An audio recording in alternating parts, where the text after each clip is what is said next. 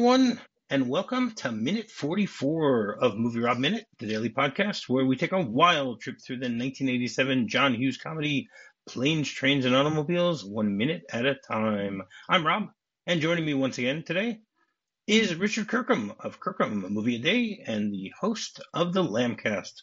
Welcome back to the show, Richard. Those aren't pillows. No, that was weeks ago. These are Glad to moon be back, rings. Rob. Moon rings. So, minute 44 begins with Neil looking quite disappointed and ends with Dell trying to start to talk again. So, yesterday we had a day of Dell trying to sell his wares and Neil trying to somehow get in touch with his family, but wasn't able to do so because they're at the Thanksgiving pageant. Oops. I guess they should have tried. What can I tell you? So basically, this minute continues with Dell trying to sell the shower rings as earrings. And as you mentioned yesterday, what he tries to do here is sell them to these three young teenagers. And he says to that, you know something? It makes you look a little older too. I mean, not just a little bit. You could pass for 18 or 19. And then, they put their money out just like that. Three of them just put their arms out and definitely are willing to pay. They really want to make sure that they get it. He, as you mentioned yesterday, he's a great salesman, and that scene in itself shows how great of a salesman he is, that he's able to do this. So the minute begins again with Neil standing next to the payphone, and we see that he's quite disappointed by the fact that he wasn't able to get through to his family. And we just see how much money Dell is able to get here. I mean, obviously, most people are giving him either 5 singles or a $5 bill or whatever it is, but he's holding a lot of cash in his hand. He's got a very large wad of cash that is, mostly singles, but who knows? It doesn't really matter because as long as you still get to do what you want to do with that money, it doesn't matter how many denominations you need in order to do it. So then the shot changes and we get to see the two of them in a diner. They're eating, and it once again says so much about them by you see what they're eating. Did you notice what either of them are eating here? It looked like breakfast food, but I couldn't make it out.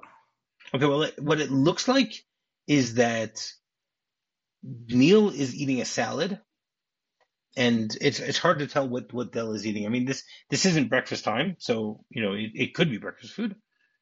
But you know what? It's probably chicken fried steak. It could be mashed potatoes. I wouldn't know, but but now that I think about it, it actually makes sense because he cuts something in and puts what looks like mashed potatoes on it. So it is very possible. That's diner food. That's, standard fare for a place like they're in.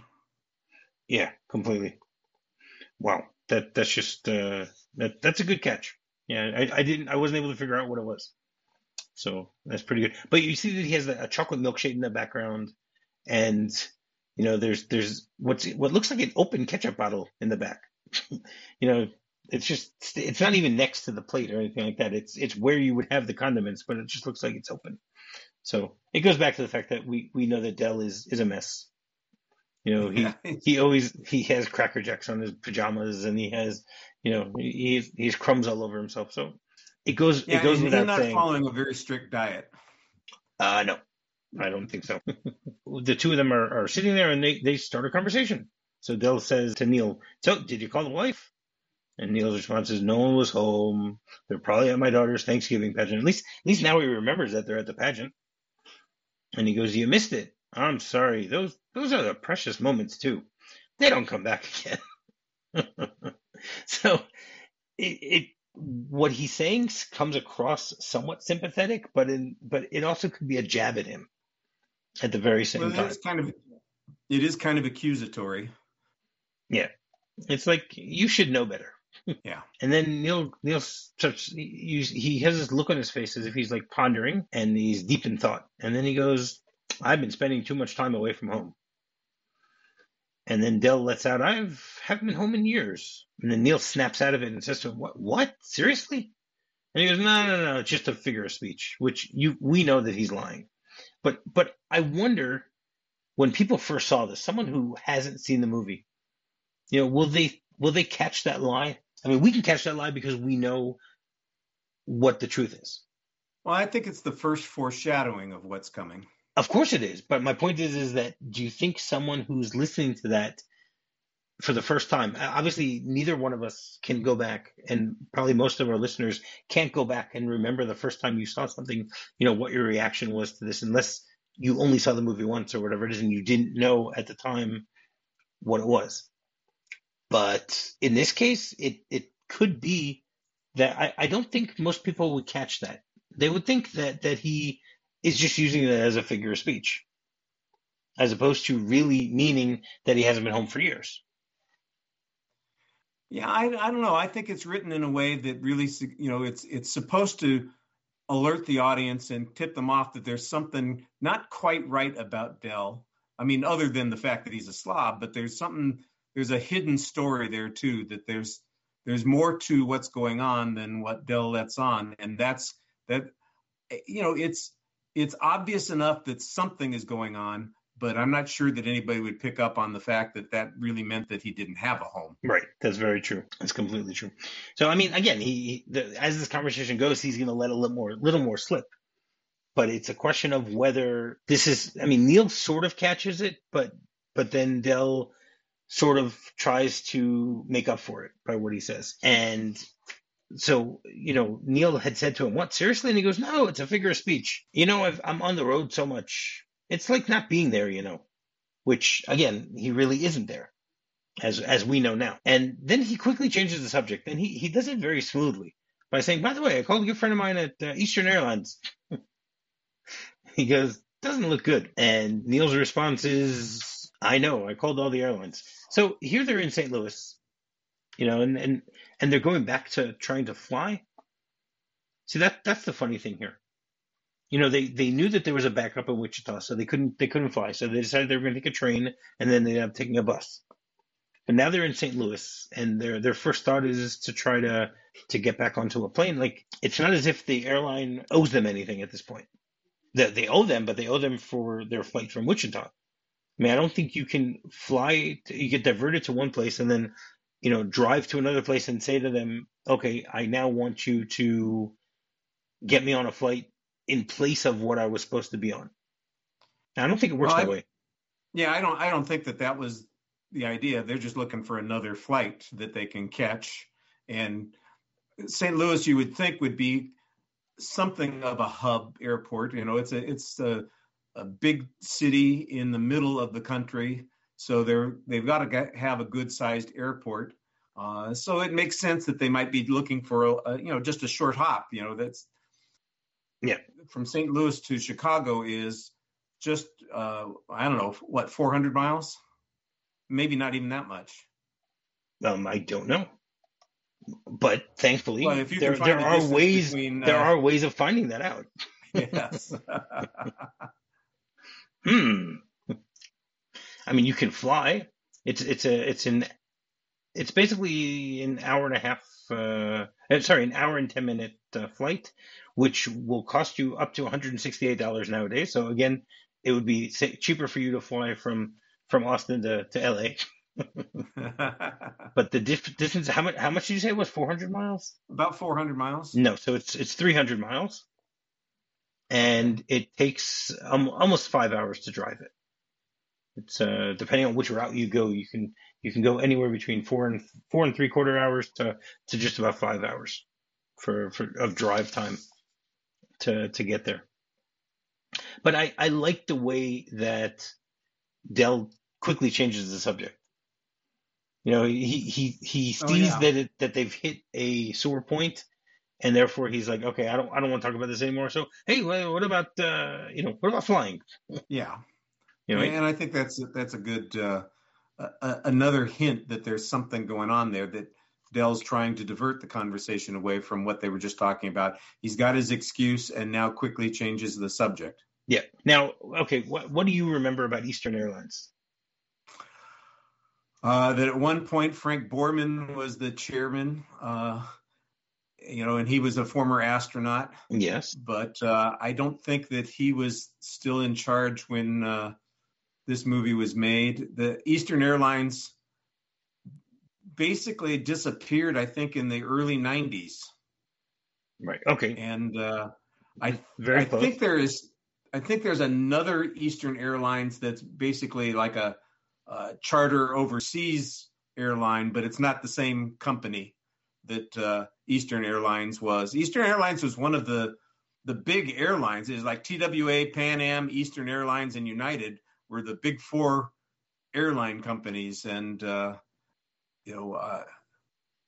Eastern had been around a long time, but I think they had, like a lot of companies, there was deregulation, and they which made it great for customers because it reduced prices, increased competition, but it made it tough for companies that had big investments in their um, labor contracts to compete at an efficient price. And I think they probably were in debt, and I don't know if they went bankrupt, but they probably sold off all their assets sometime, like I said, in the early 90s, and just disappeared. Wow. Okay, that's pretty impressive. First of all, yes, they were one of the big four. Okay, the airline was created in 1926, and they flew till 1991. It was run by Frank Borman, as you mentioned, and Frank Borman actually came up a few weeks ago during one of the Off the Beaten Track stories, where one of our guests, Jim O'Kane, actually spent a few hours with Frank Borman, so he talked about that. So anyone who missed that episode, you can go back and listen to the week with Jim and hear those. They basically went bankrupt in in 1991. They ran out of money. One of the owners in the 1930s was Eddie Rickenbacker, who was a World War I flying ace. So he Oh, actually, yeah. right. So They made movies about Eddie Rickenbacker. yes, they did.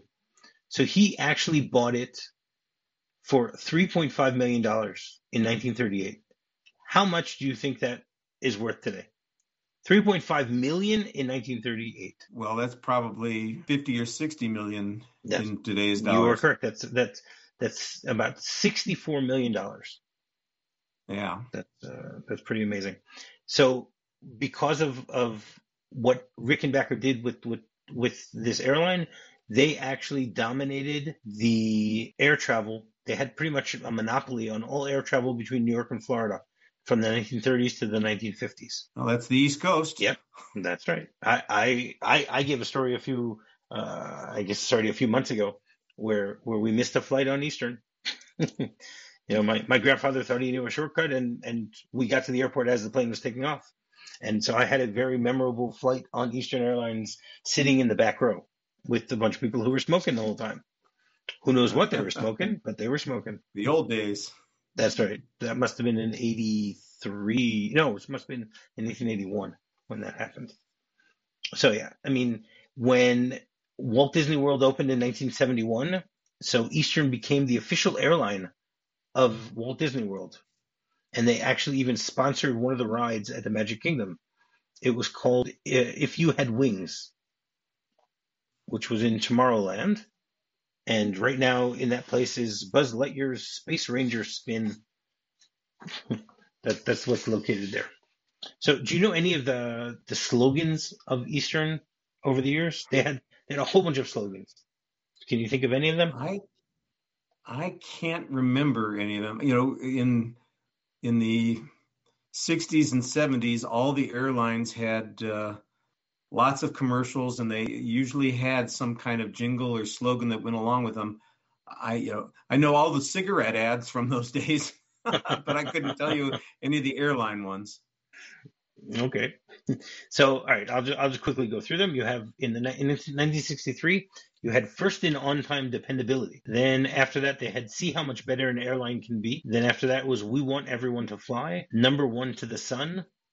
We earn our wings every day. The wings of man. We have to earn our wings every day. We've got your sunshine. America's favorite way to fly. And then in the 1980s, they were the official airline of the Tampa Bay Bucks. That was one of their commercial taglines. It's pretty funny. Then after that, they had 100 days, and then finally they were known as the second largest airline in the free world. until they went bankrupt, I guess. I guess it's no longer free. It's not a free world anymore. So yeah, there's a lot more information about it. I mean, there were actually 4 hijackings of planes from Eastern Airlines. So in 1961, there was a flight that was hijacked to Cuba. Then in 1968, there was another one that was hijacked to Cuba. In 1969, the third one, where would you guess that it was hijacked to? Were they headed to Cuba? They were headed to Cuba. Apparently, that extra 90 miles was just not affordable to some of those people. Apparently not. They didn't want to take the bus. It was too expensive to take the bus. But on that third flight, Alan Funt was on the plane. Oh, wow. And so, therefore, everyone thought that it was a Candid camera prank. And they were held for 11 hours of captivity in Cuba. That's very interesting. I didn't notice that. And then the final hijacking was in 1970.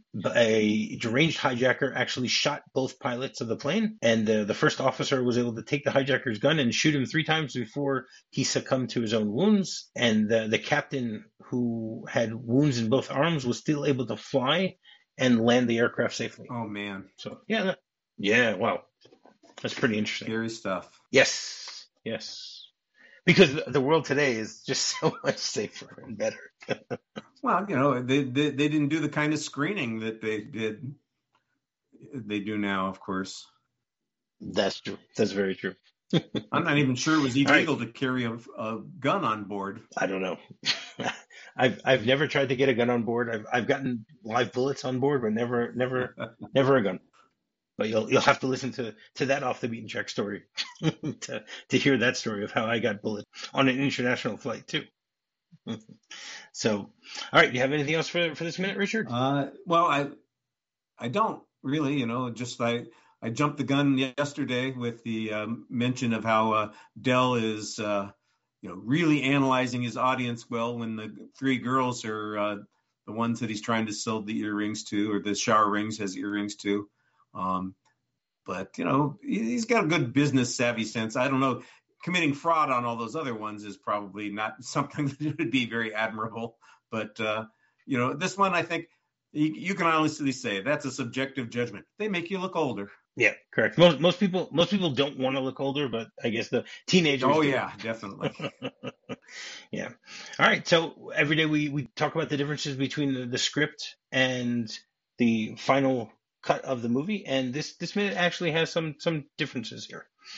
So first of all, they show, instead of having this whole montage of women that are buying the various earrings from Dell, so it says that there's a trio of women: a large, stocky, middle-aged woman, a large, stocky woman in her 30s, and a stocky teenage girl. They're all wearing plastic shower curtain rings in their ears. It's pretty much all they talk about with Dell's ability to sell stuff. And then we have the 2 of them sitting in the cafe, restaurant, diner, or whatever you want to call it. And they're actually both eating chili dogs. And we see that Neil is having a lot of trouble eating this chili dog.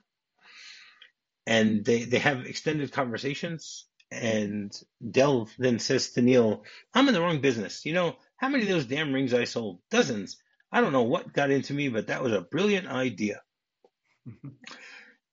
And then Neil says, "You didn't have to sell your samples." And then Dell responds, "I've steered you wrong so many times. I felt like a burger on a stale bun. The least I can do was scrape up a nice meal for you. Did you call the wife?" So, first of all, I find it great how a lot of times you see in the script, because this was all filmed. I mean, I find it amazing the way that they edit things here, because you have parts of the script that you can see that it's just completely cut. They film the whole scene, and then they just cut out the line, and their discussion begins with him asking, "Did you call the wife?" And you have no recollection of anything else that he said beforehand. And then Neil's response was, "No one was home. They're probably at my daughter's Thanksgiving pageant." And then Dell responds, "It's a bitch you missed it, huh?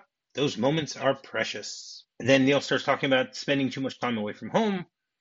And then Dell says, "I haven't been home in years." And Neil says, "Seriously?"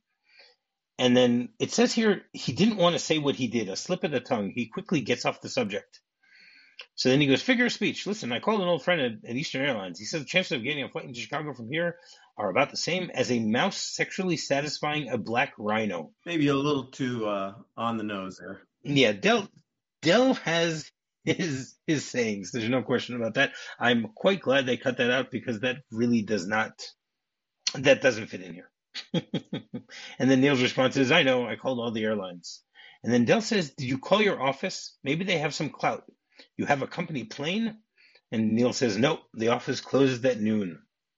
So again, it's not needed. None of this extra dialogue is really needed here, but it gives us more of an indication as to what type of conversation this really is. You know, like I said before, I like the way they chop it up, but seeing the whole thing as a whole also works really, really well here. And that's pretty much the main differences between the two. So every day we have a segment called Off the Beaten Track, where either myself or my guest will give a little adventure or misadventure of something that might have happened to us along the way in life. So, Richard, you got another one for us? I do, but I feel a little bit like I'm denying you the opportunity to do some sharing. No, don't worry. I have plenty of weeks to share. Go ahead. You only have 2 more opportunities, Okay. So you might as well get those stories in. Well, it's all about me. But thank you. I appreciate that. Of course, it's all about you. We're talking about a film that is about travel, planes, trains, and automobiles. And I've traveled by plane. I've traveled by automobile. I actually have done a little bit of train travel, but it was a very short train trip. It was just a single day in Alaska. And if anybody has ever done one of those extensive cruises in Alaska, when you end up in Denali National Park, you get a chance to see the park. You're lucky if you actually see the mountain. It's only visible 1 day out of 3 because of cloud cover. And we did see it, so we lucked out in that situation. But we rode the train back from Denali back down to Anchorage, and it's one of those glass top trains, so you get to see the scenery all the way down. So we had a little bit of an adventure on the train, cool. Doing that. And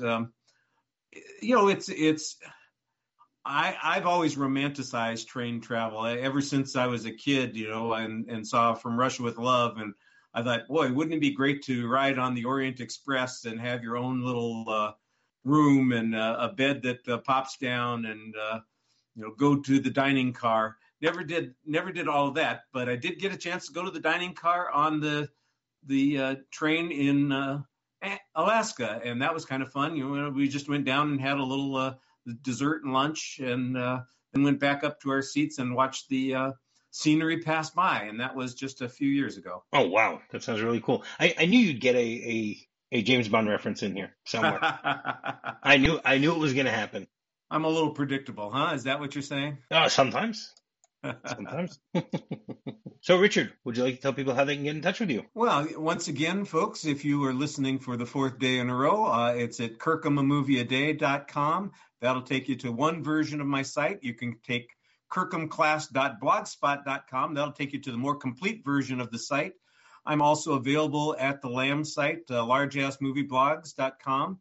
And you can also find me on Twitter, although I don't really do Twitter much except to post links on my other sites. But if you want to, you can tweet at me at RichardK007.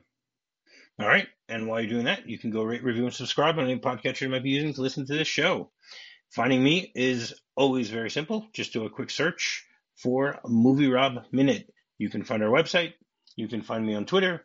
And you can find me on Facebook. So, Richard, do you feel like coming back and finishing off the week with us tomorrow? Well, it would just seem wrong to bail out after 4 days and not come back for the 5th. So I guess I'll find a way to do that. All right, but you might just have a long conversation between Dell and Neil to have to dissect with me. We'll figure it out. All right, well, until then, you're fired. You're fired.